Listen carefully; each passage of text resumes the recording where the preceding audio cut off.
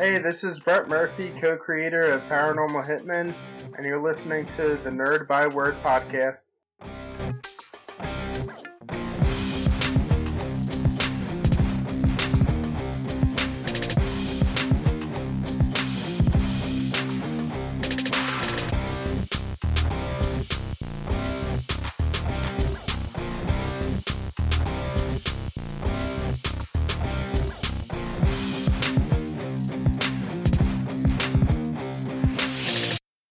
Ladies and gentlemen, welcome back into another special episode of the Nerd by Word podcast. We are back in the interview circuit.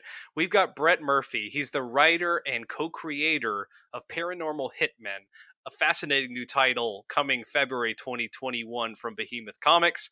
But first, we have nerd news. And Dave, you've got some unfortunate news for us. What's going on? You know, not to give you flashbacks to the 80s or something, but I'm thinking of that slogan, Lego of my ego. How about Lego of my DC Comics? Because AT&T is at it again. Warner Media has once again downsized DC Comics in what can only be considered a metaphorical bloodbath. Lots of people in leadership positions have lost their jobs, many who have been at DC for over 20 years.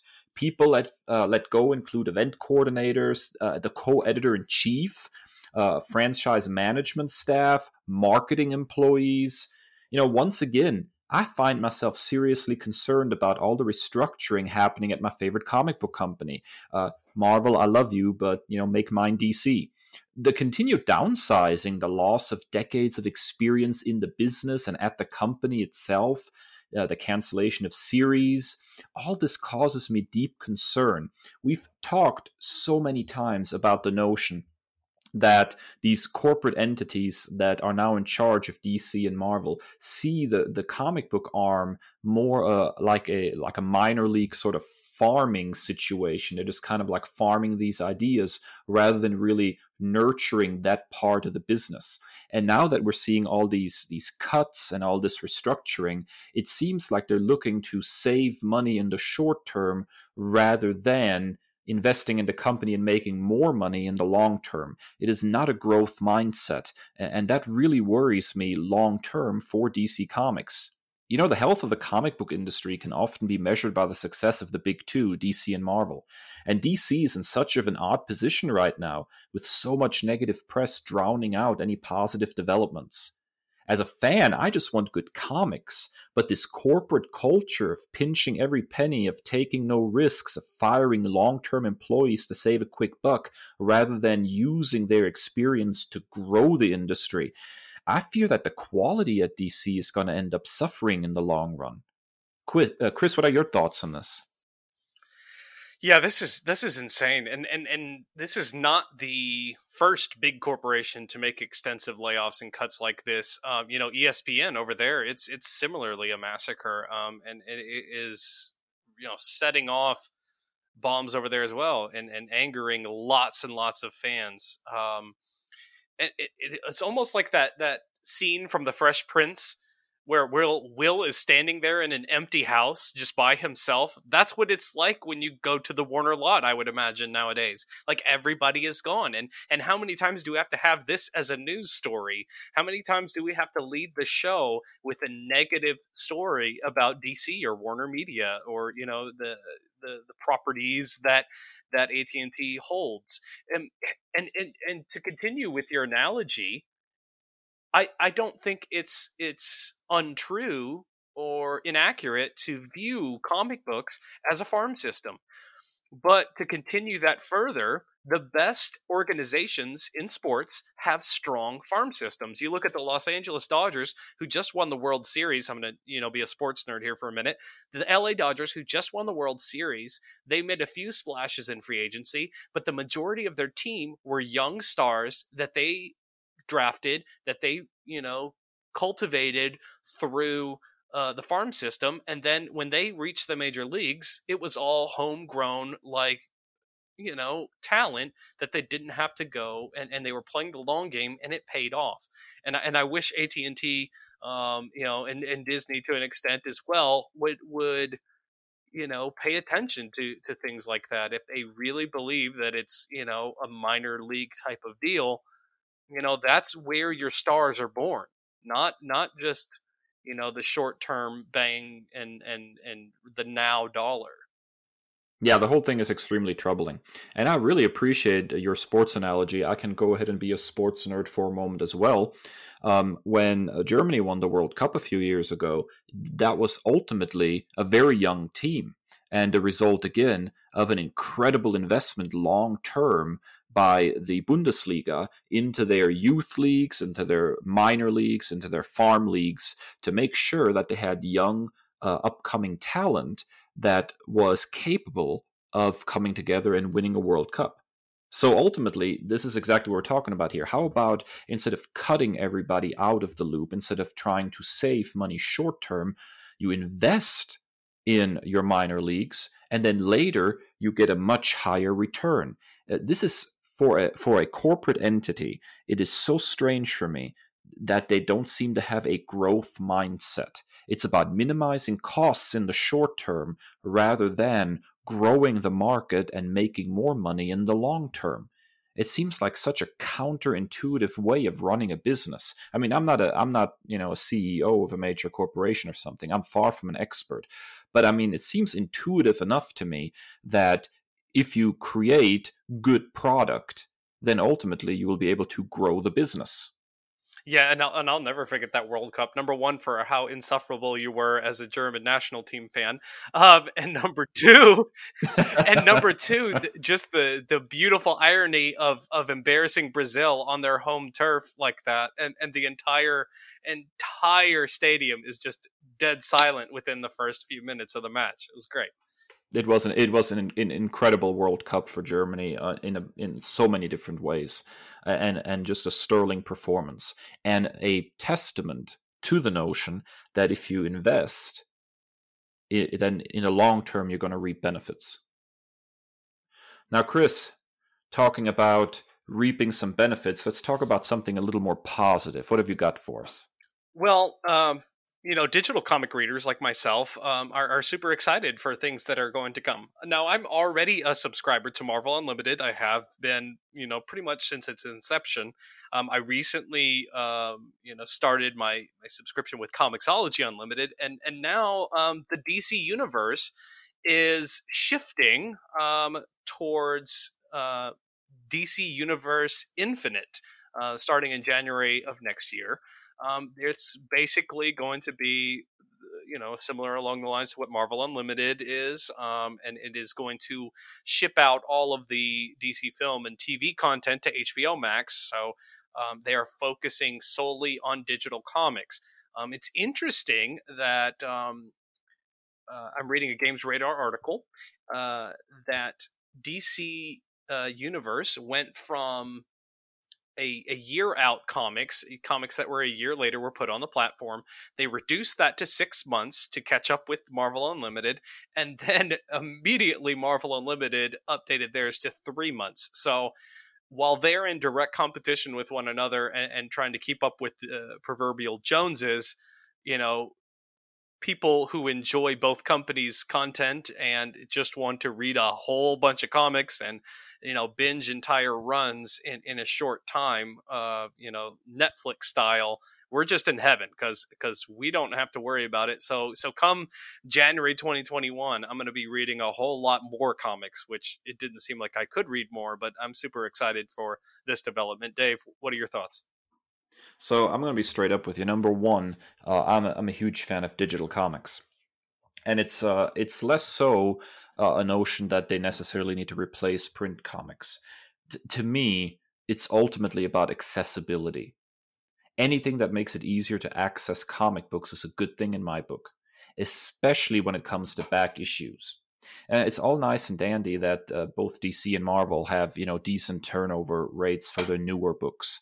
3 months after a book comes out, it pops up on Marvel Unlimited. 6 months after it comes out, it's on DC Universe Infinite. That's great. But that would not be the primary purpose for me for a subscription service like that. So much of the output of both of these companies is difficult to find.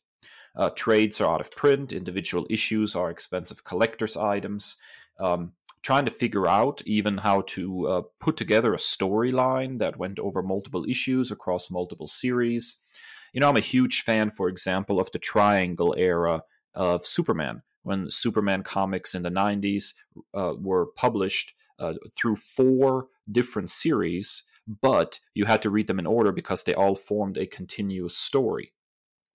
That era of Superman was fantastic, but go ahead and try to go into a local LCS and put together a run of that Triangle era across all these different series. It's almost impossible. Now, with digital, you have a real opportunity there. You are providing all these back issues. You can create basically like playlists of reading orders so people can follow a storyline or a crossover event easily.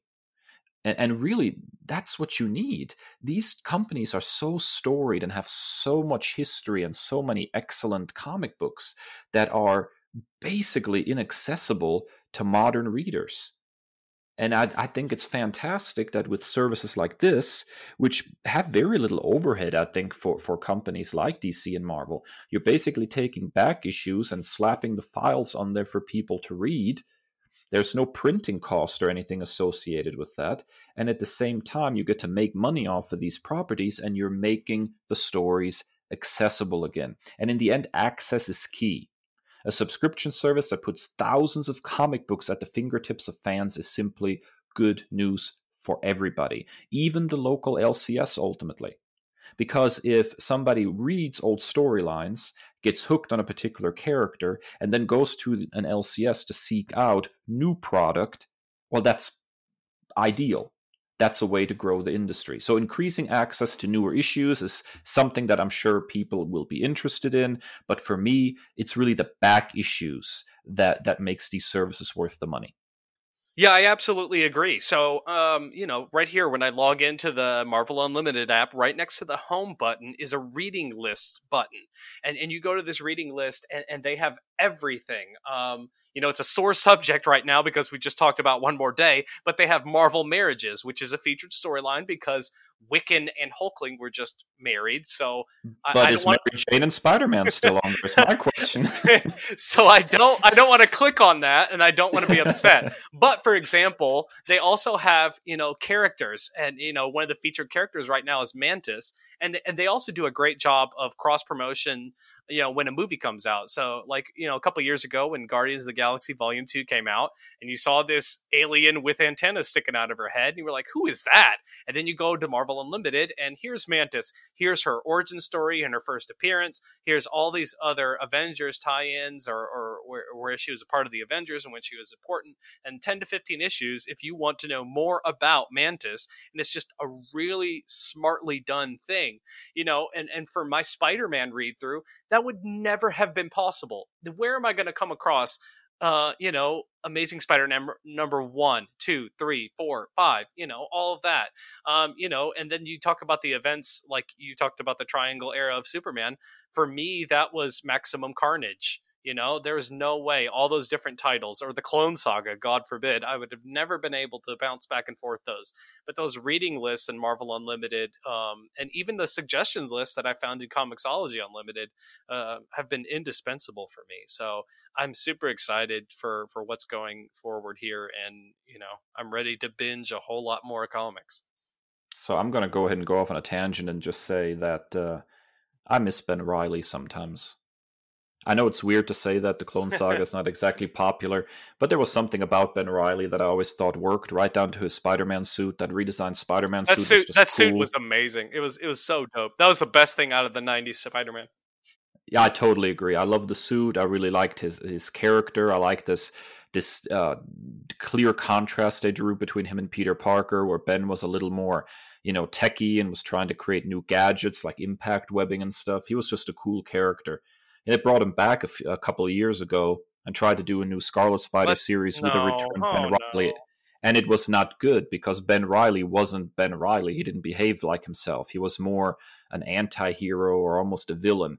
And that was just not Ben Reilly. So, the Clone Saga was a mess. But that character, for some reason, I always really appreciate it. I love the duality of that. And I one of the issues that I really stands out to me is when Aunt May was excuse me if you've heard this before. When Aunt May was bedridden in the hospital, and then you had both Peter. Oh, it must be a Tuesday. But you had both Peter and Ben, like breaking down, crying. That was, a super powerful thing. It was super cool to see the two of them interact. Like I said last episode, I don't hate the Clone Saga that much. It was just jumping back and forth between different titles that was annoying. But then when I found those reading lists, it was much easier. It's so fascinating to me, and I've proclaimed my my love of '90s back issues before, but it's also fascinating to me how many people now kind of take a dump on Maximum Carnage. That was one of the few storylines that I was able to get a hold of in comic books back in Germany when I was living over there. And that was peak Spider-Man for me. There was so much going on there. At one point, Captain America shows up, and I was like, "Holy crap!" And then I remember that issue. Yep. Yeah, and how he stands over him and is reaching down is like so inspirational. Yep. And then they brought in Firestar from like the Amazing Friends cartoon. And when she showed up, I was like, "Oh wow! Now you're really digging into the stuff that I loved as a young child. This is amazing." So. That storyline, as odd as it is, holds a very special place in my heart. Me too, because that's the era, correct me if I'm wrong, we got the god Mark Bagley starting on Spider-Man, so I don't care. Oh, very much so, man. He is just so good. His Spider-Man, no matter if it's, Ultimate or 616, his Spider-Man is just gorgeous. I could wax poetic about that all day, and I'd all love to Ditko and Romita. He draws my favorite Spider-Man. I'm right there with you. I can spot a Bagley Spider-Man T-shirt about 10 miles against the wind. It's always troubling when I'm nerding out. "Oh, I really like your Spider-Man shirt. That's a Bagley shirt." And people are like, who, what? I just bought a Spider-Man shirt. I was like, no, that's a Bagley Spider-Man shirt. This is quality stuff right there. One of my and we talk about being a collector versus a reader. No.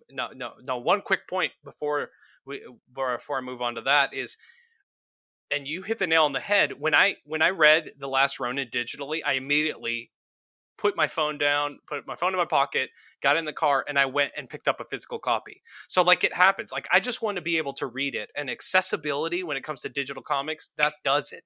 But then I'm kind of dipping my toe into becoming a collector. And I try to go on an Instagram live claim sale, and they've got issues 3, 5, 7, 9 in a series. Where are the other ones? Where is my hope of reading that entire, crossover? So digital is a requirement, and I love both. There's still nothing compared to the smell of an old comic. But to piggyback off of the Bagley conversation, my most treasured possession of the few comics that I do have in my collection is the Marvel 1000 variant cover that Bagley did, and it's just beautiful. It's the ultimate Spider-Man. Kingpin's there. It's the ultimate Green Goblin, which is such an amazing design. I love it so much. Yeah, I can't blame you, man. And it's I would say that, the relationship between digital and how it inspires people to actually purchase is very much akin to something like Netflix. How often do you watch something on Netflix? It's not going to be there forever. It's some kind of timed licensing deal or something. You watch it, you like it, and you're like, you know what? I want to be able to watch this again anytime I want to, so I'm going to go ahead and buy the DVD set. That very similar concept with digital comics. I know that digital makes a lot of comic shop owners nervous. They find it to be competition. Ultimately, I think it's not competition. I think it's something that can inspire people to want to pick up physical comic books. And that's the lead line when I walk into an LCS on Wednesday. It's like, yeah, I just read this morning and I want a physical copy. I tell them that every time. So, all right. That wraps up our Nerd News segment for this week. When we come back from this, our first break, we're going to sit down with Brett Murphy, author and co-creator of Paranormal Hitmen. Stick around.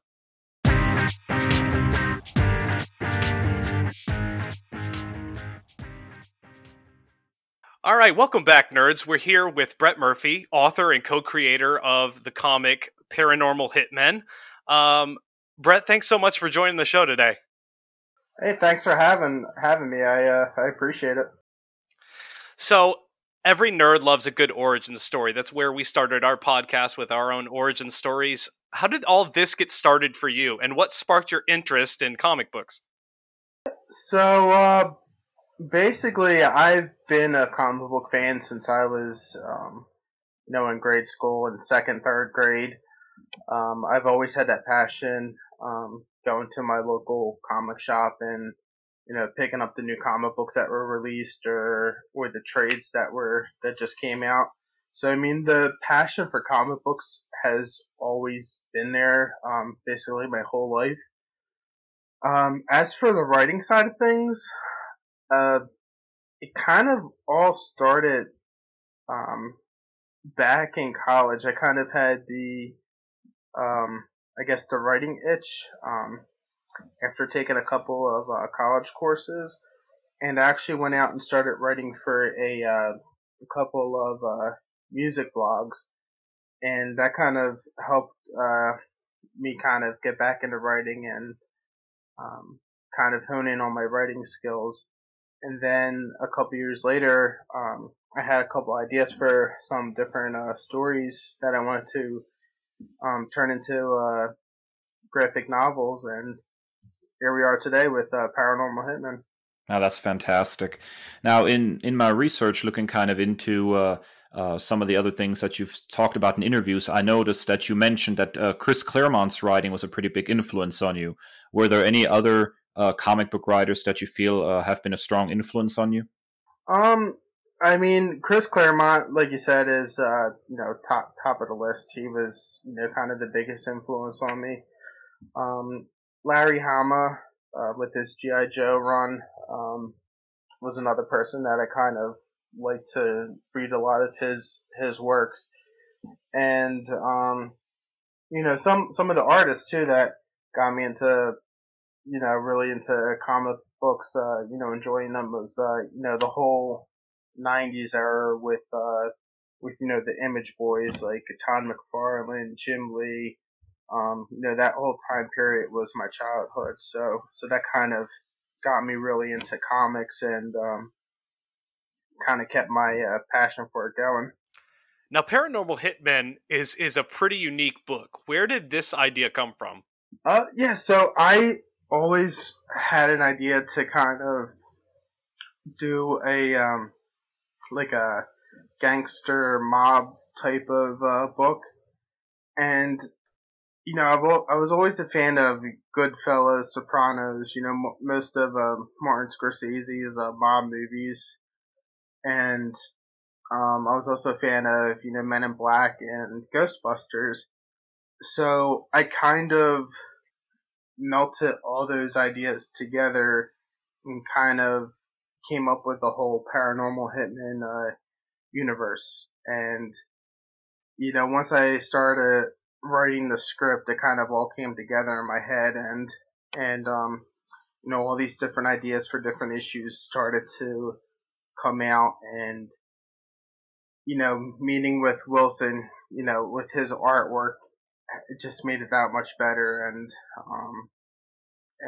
that's kind of how we came up with the different issues, and kind of expanded on the idea of Paranormal Hitman. That's really funny, because that's exactly the epiphany I had when reading it. I was like, this is Ghostbusters meets Goodfellas. So it really is evident, in the product when I was reading the first issue. Yeah, that's exactly what we were going for. Was mobsters meets Ghostbusters. Now, in reading the first issue, it really stood out that this is a period piece and appears to be taking place sort of in the late 1970s. That's really fascinating. Why did you decide to make it a period piece rather than something that's set in present day? Well, it's actually interesting because when I first came up with this script, it was actually a present day piece, and when I brought the script to Wilson, he kind of came up with the idea of like, hey, why don't we kind of do this in like the 60s or 70s and make this, um, a past time period instead of making it present day. And I liked that idea. And, I thought on, thought on it a couple of days, and I started changing the script to have it be in the 70s, and that's how we kind of came up with the idea to throw in, um, references to like the Vietnam War and how that whole story kind of came to be. And also another thing that we liked with the 70s is Agent McCoy is kind of a resemblance of Pam Grier, so we kind of made it like the everything kind of fits that time period. Now, you referenced growing up with comics, but why go with this story as a comic book rather than a novel or a screenplay? What makes this a comic book and makes that medium so special to you? Yeah, I mean, I think the thing that makes it real special is, like I said, I like going to the comic shop on Wednesdays and seeing what just came out and picking up new comic books every Wednesday.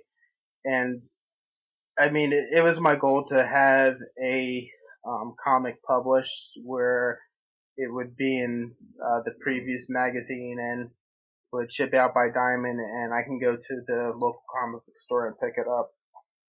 And I think that's really why I decided to make this into a comic series instead of making it into like a novel or a novella or a screenplay.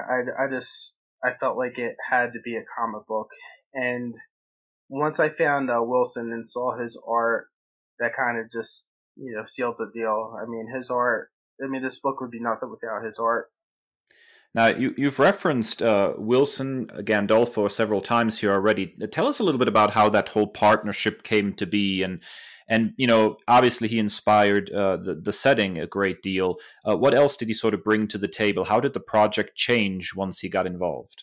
Yep. So I through a mutual friend of ours, Matt Coons, who's also another talented writer, and he's actually been doing some of the edits on Paranormal Hitmen.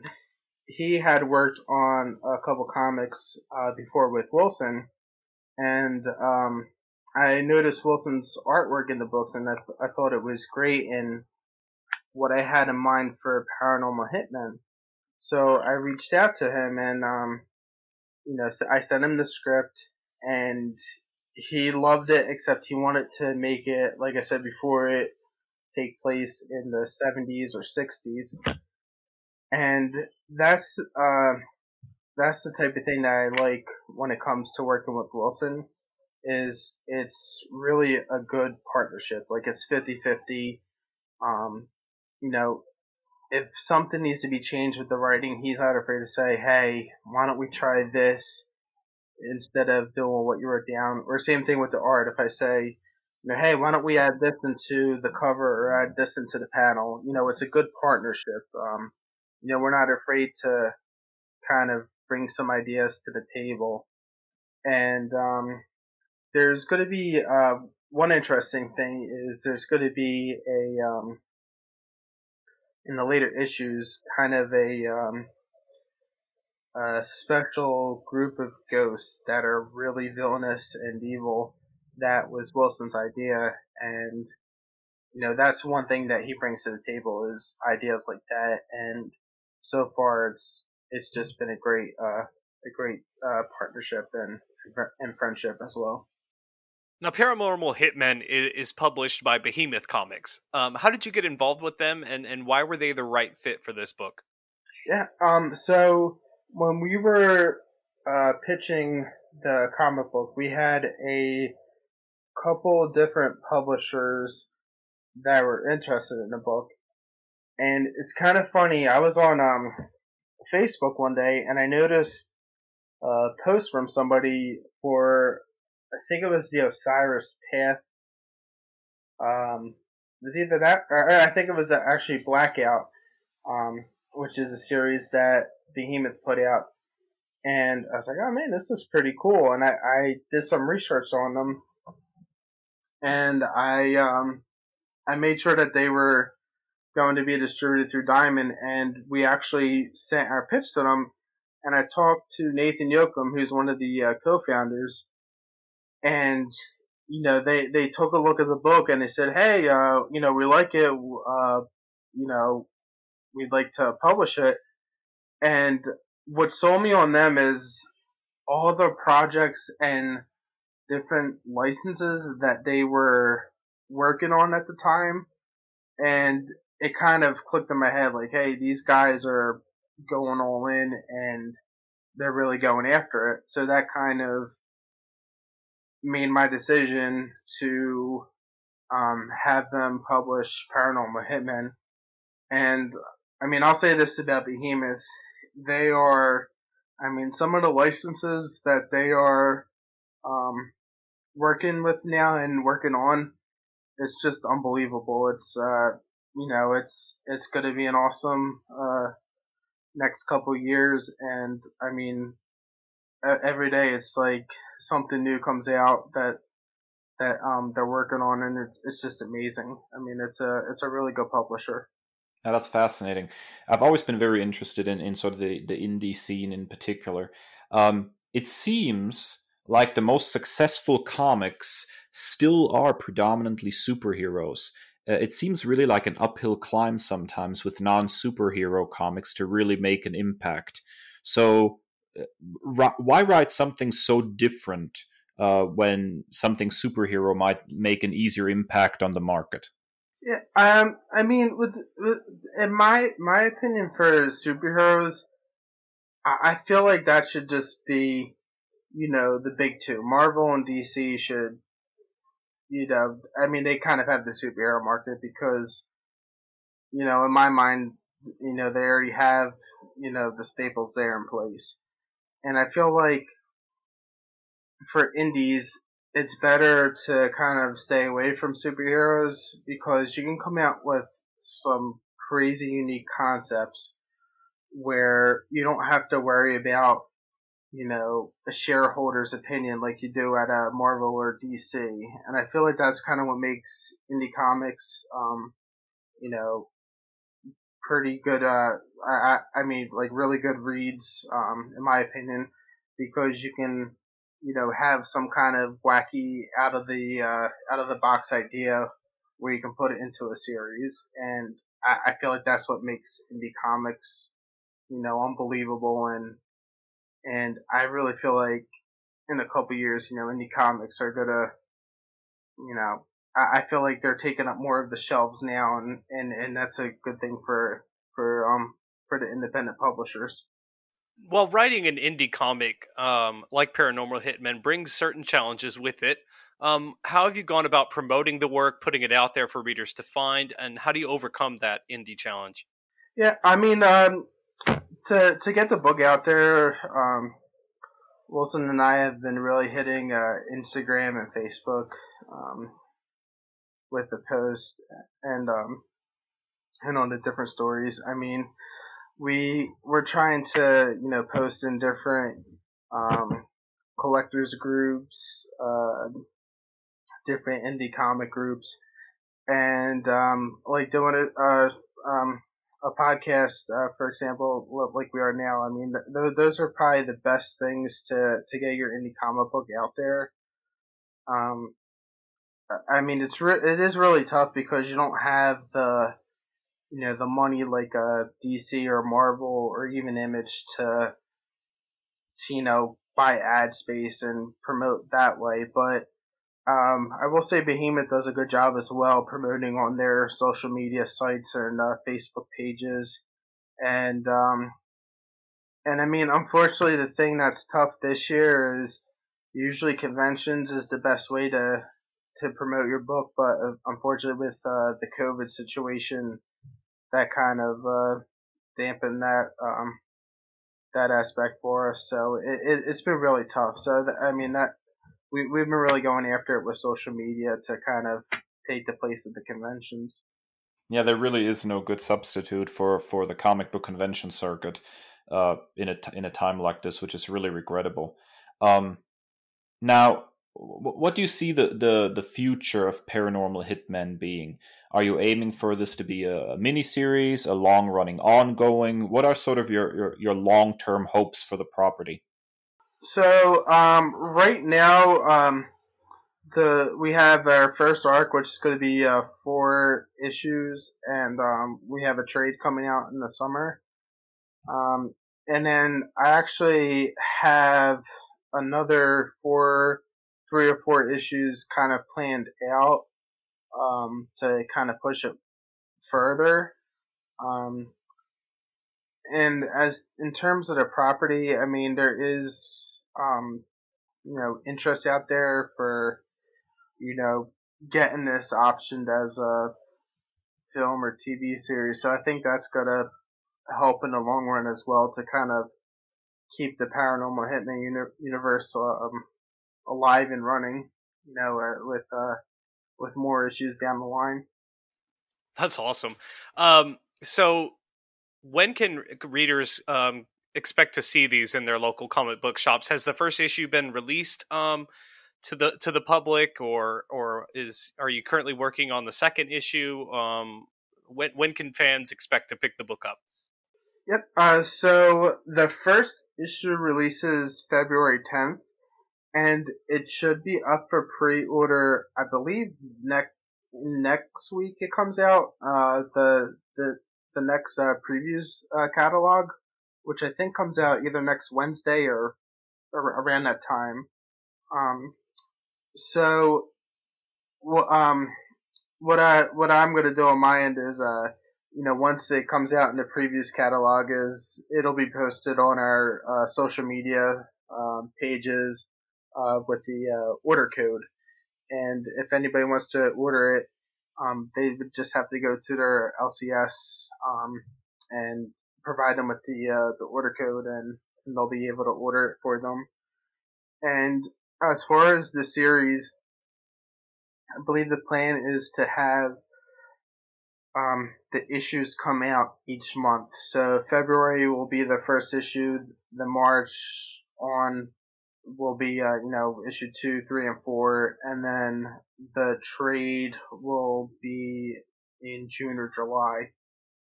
So it's going to come out in consecutive months in terms of the issues.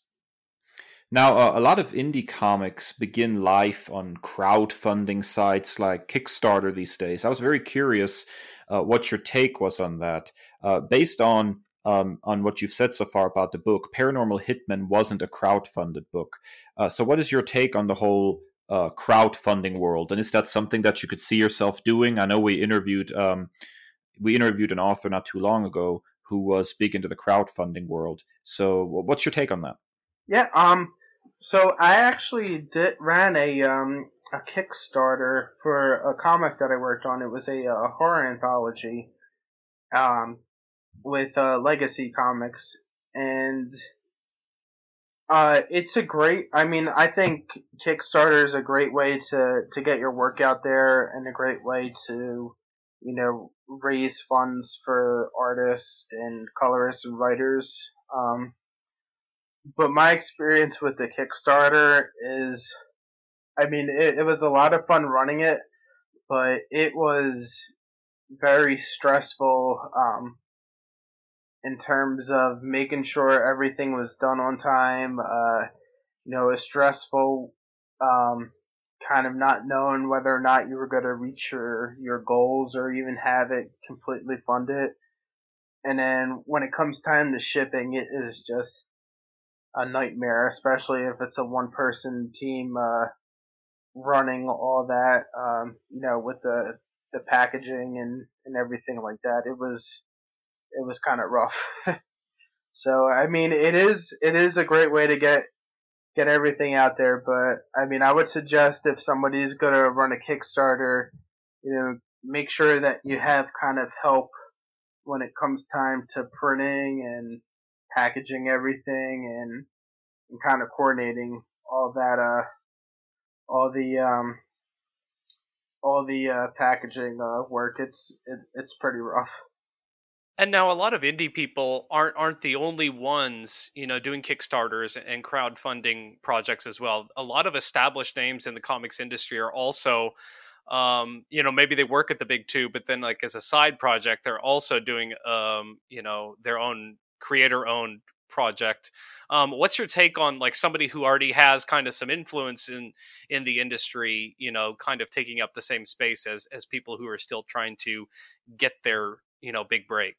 Yeah, I mean, my opinion, like when I see like Todd McFarlane, and I think Keanu Reeves just had one, and I think Scott Snyder recently had a Kickstarter. I mean, I feel like if you're already established, like a Todd McFarlane and a Keanu Reeves, I mean, I don't like when established writers and authors like that take the Kickstarter, because I feel like it does take away from, you know, what Kickstarter is really meant for, which I feel like is more, you know, indie writers and artists that are, you know, trying to get to that next level, to get to the publisher that's on Diamond and can get to the comic shops.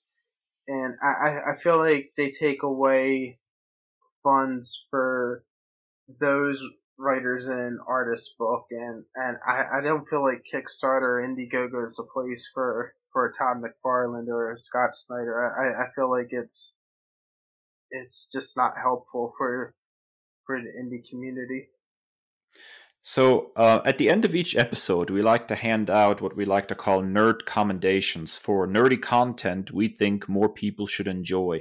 TV shows, comic books, you know, what have you, anything that fits sort of into the nerd world. Is there anything that you are reading or watching right now that you would recommend, something that inspires you or that you find particularly interesting out there right now?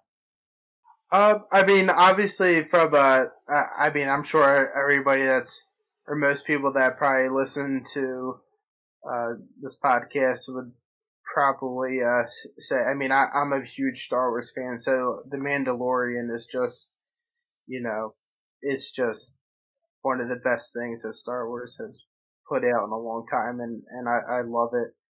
But I mean, I would say that's probably the most obvious TV show that I could pick for somebody that might be listening to podcasts. But another show that I've actually been watching, and I don't know if it's would be considered nerdy or not, but it's really well written, well directed, and the actors are great.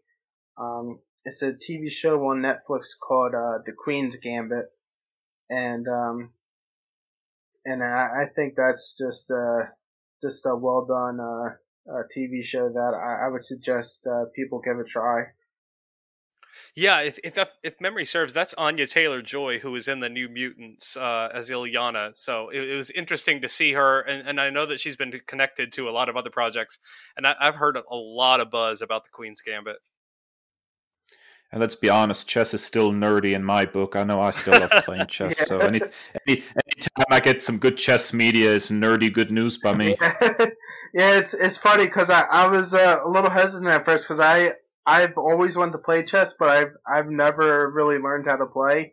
But this show is just so interesting, and it's just well done. It's even if you're not into chess, it's just a great show. I have the exact same experience. I'd be like, man, chess is super nerdy. I should learn how to do that, and then I just never took the time to sit down and learn. Yeah, yeah. I'll stick to checkers. Are there any other projects that are currently in develop for you, Brett? And what can you tease about the future for you? Yeah. So right now I'm working on a couple of licensed stuff with Behemoth. Um, uh, we can't really say what it is, especially the one project because it's I think we're still working on the storyline, but it is going to be a licensed project for a video game. Um, so that should be coming out, I would say, probably sometime in 2021. I guess depending on pandemic and also you know, I guess seeing what's going on with the conventions. But also I'm working on a couple other original series um, that I'm hoping to have out in 2021 as well. So yeah, I'm hoping to get those pitches out there and see what we can do from there on. Oh, now that's really exciting. Licensed property, video game based, but we're not quite sure what it is yet. We're definitely going to have to keep our eyes peeled for that. So, where can our listeners go to support your work, keep up with news about your writing?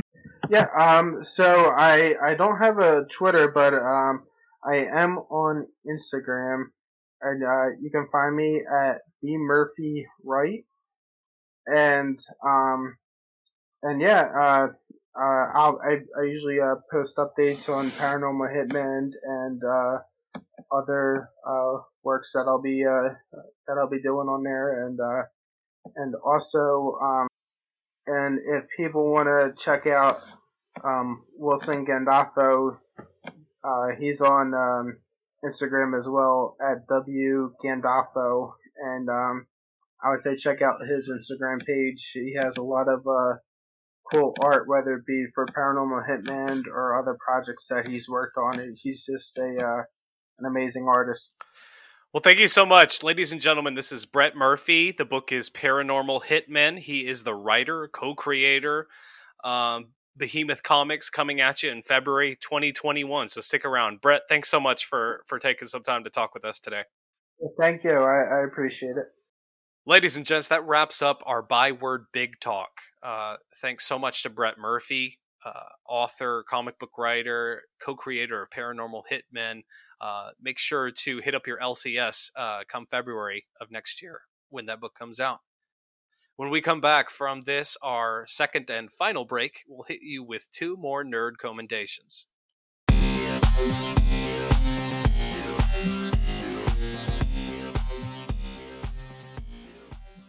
All right, we are back for our final segment, our patented nerd commendations. Dave, you took a page out of my book, pun intended, by recommending a new book. What you got? Yeah, that's very odd for me. I tend to A, go with obscure, and B, go with older things when I'm recommending stuff.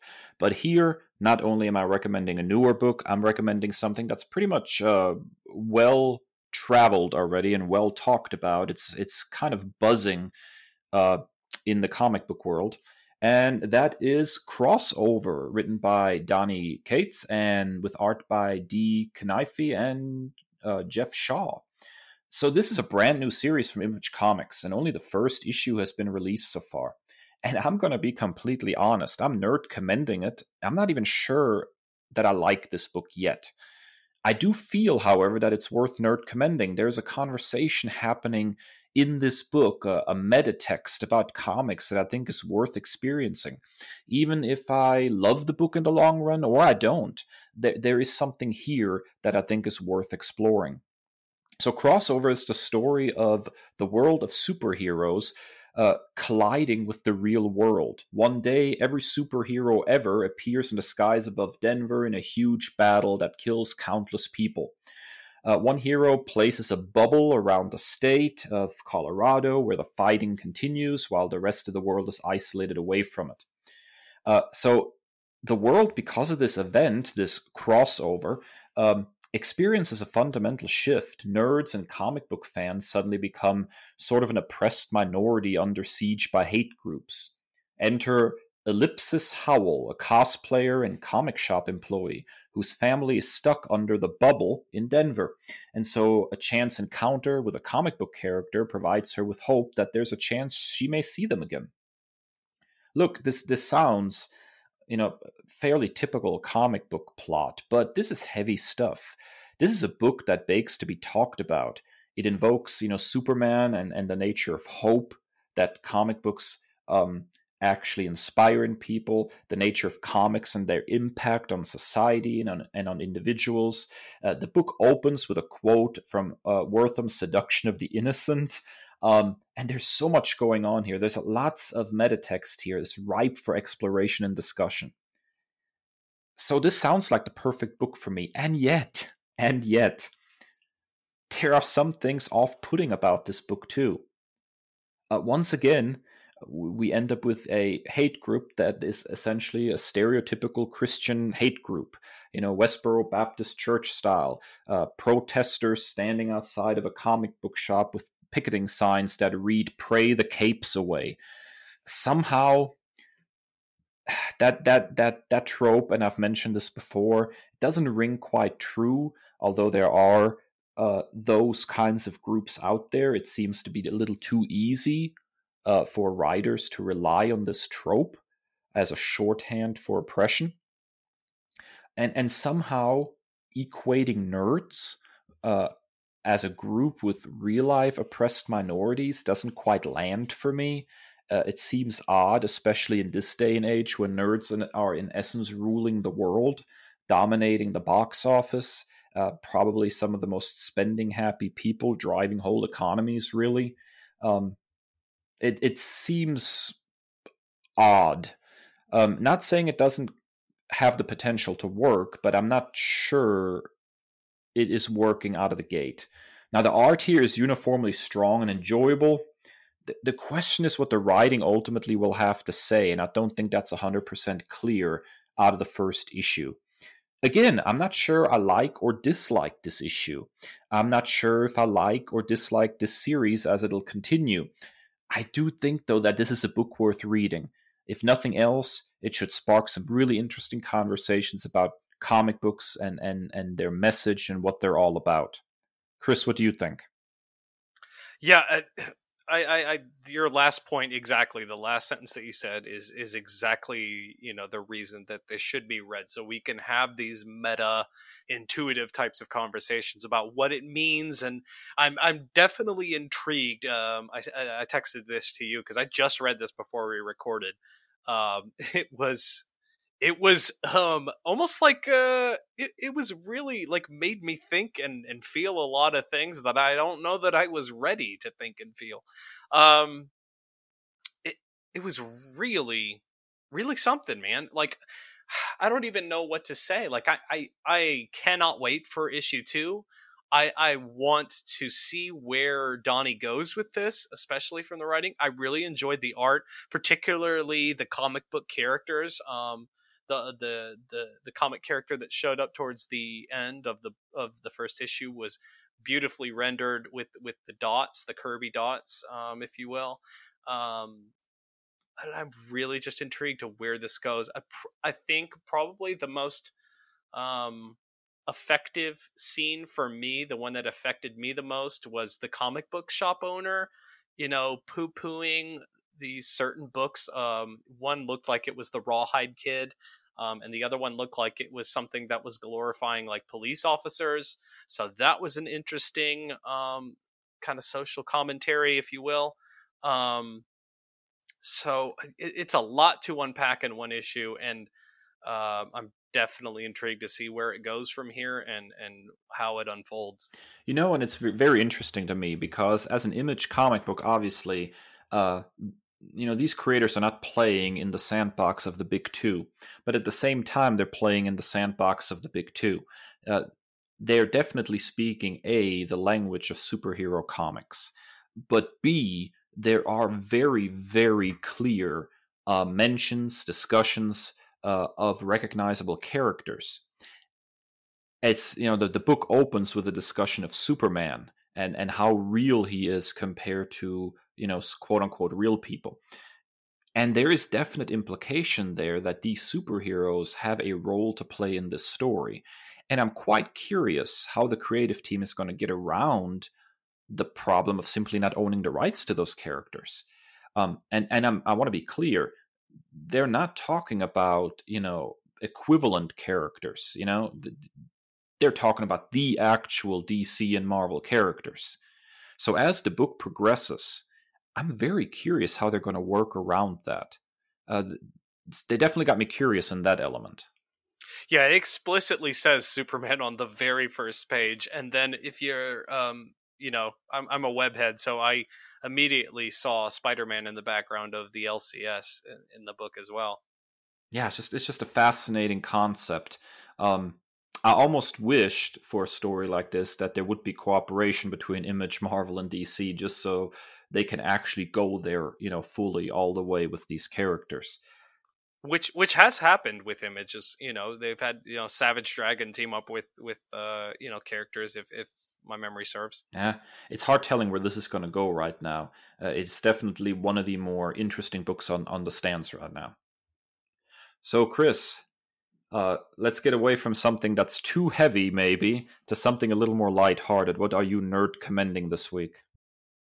It's definitely lighthearted. I'm recommending a new series on the CBS All Access platform called Star Trek Lower Decks. It is an adult animated series created by Mike McMahon for CBS All Access. It is the 9th series in the Star Trek franchise and was launched this year as part of executive producer Alex Kurtzman's expansion of the franchise. It is the first animated series created for All Access, and is the first Trek series since the 73-74 Star Trek the Animated Series. It follows the support crew of the USS Cerritos in the year 2380. Basically, this is like the D-list starship in Starfleet. Like one of the first lines that they say, they don't handle first contact on this ship. They handle second contact. They go behind and fill out the paperwork and all the necessary signatures required with the new species. And then on this ship of the lowest of the low of Starfleet, you have the lower decks, who are just a bunch of ensigns and the four, primary protagonists. So it's a kind of behind the scenes. It's really kind of like a self parody of the Star Trek universe. If I had one criticism of the show, it's a little bit too self-referential. A lot of "Who am I, Captain Kirk?" stuff like that is a little bit too much on the nose. But the voice cast of this is just really the strong suit of this. It's really witty, it's really quippy, and it's really fun. If I had to categorize it, it's like Star Trek through the eyes of like Family Guy. They bleep out any profanities, but they still like let loose, like, with language. They just bleep it out. But so yeah, like not to the level of like Rick and Morty, like oh my god graphic content type, but probably more along the lines of like a Family Guy type show. But it's really a lot of fun. Tawny Newsome as the main character, Ensign Beckett Mariner, is just a revelation. She is hilarious. She is the uniform, the top button of the uniform unbuttoned, her sleeves rolled up. She's, the loose cannon, the Han Solo type of the crew. She's awesome. Jack Quaid plays Ensign Brad Boimler. He's the goody two shoes, the brown noser, really, really nervous, and they're like best friends. So that's interesting. Then you've got Noelle Wells plays Ensign Devon Attendee. She's like this just like extreme optimist. She's an Orion, of the species Orion. She's like, everything is amazing, everything is cupcake and rainbows, and I can't believe I'm here to clean the conference room. There's an episode where she gets mistakenly pulled on like this covert operation as the cleaner because she was cleaning the conference room, and it's just like all of these. Oh God. Eugene Cordero plays Ensign Samanthan Rutherford. He's kind of like the Geordie of the crew, if you will. He's got a cyborg implant and he just loves engineering. There's nothing more like he likes to sit, like he'll be like, hey, you want to go watch the warp core with me? Like he's just fascinated by, he loves his job so much. So Dawn Lewis is Captain Carol Freeman. She's a delight. Jerry O'Connell is Commander Jack Ransom, who is basically Will Riker. It's a parody on Will Riker. He's an oversexed, like, macho man. So that's hilarious. Fred Tatasciore, who a lot of nerds will know as like the Hulk voice actor in a lot of animated properties. He's Lieutenant Shax, and he is this big buff Bajoran security chief. So that's fun. And Gillian Vigman is great. She's Dr. Ta'ada. She's like this cat, like the chief medical officer, but she's like this cat species. Paul Scheer, is Lieutenant Commander Andy Billups. He has a great mustache. I just love everything about this show. Like I said, it's a little bit too self-referential. It's a little bit too on the nose, but it's just a lot of fun to unwind and throw on a 20-minute episode that makes you laugh about nerdy stuff that we love. Yeah, so I've not watched this, but I'm definitely interested. I'm usually really hesitant about a franchise trying to make fun of itself. Usually, to me at least, parody is more effective when it comes from the outside, looking in. But from what I've heard, Lower Decks has enough heart and really the spirit of Trek in addition to the humor that I can see it working, and I'm definitely curious about it. You know, not to go off on a detour, pun intended, but this kind of reminds me a little bit of that show that was produced and never appeared, Star Wars Detours. Have you heard of that, Chris? Yeah, so this is fascinating. So the people that did Robot Chicken, in essence, were producing a CGI animated comedy series. They produced like 2 seasons, 39 episodes, and then before it was released to the public, Disney bought Lucasfilm and took all 39 episodes and shelved them indefinitely. So, except for a few short clips and trailers, this show has never been seen. But there is an equivalent of a show, a franchise making fun of itself, in Lucasfilm literally sanctioning Star Wars Detours, and yet we've never really seen it. And I would be so fascinated to see some of those episodes just to compare how Star Trek makes fun of itself and how Star Wars makes fun of itself. I would be really interested in how their approach to self-parody compares. So I'm really interested in watching Lower Decks, but I also would really like to be able to make that comparison. Oh yeah, you had me at Robot Chicken. So the Robot Chicken Star Wars is some of my favorite Star Wars content, of all. So and God bless Seth Green for making that. So everything that he does is just hilarious to me. Oh, I absolutely agree.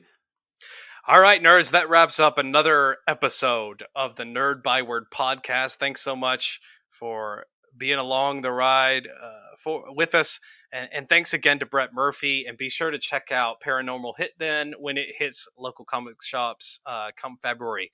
As always, be sure to follow us on Instagram and Twitter at Nerd Byword, Facebook at The Nerd Byword, and you can find us individually on Instagram and Twitter at That Nerd Dave and at That Nerd Chris, respectively.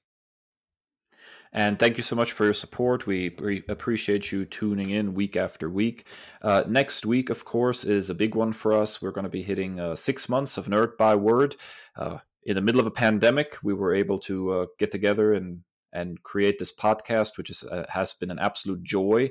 And we certainly hope we're bringing a little bit of joy into your lives during this whole crazy time as well.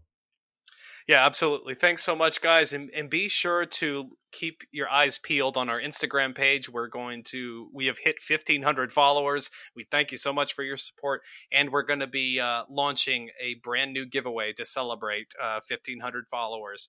So stay well. And as always, stay nerdy. The Nerd Byword is written and produced by Chris and Dave, two nerds with a love of all things pop culture. The podcast features music by Al Jimenez and show art by Ashery Design. Find us at nerdbyword.com and wherever podcasts are available.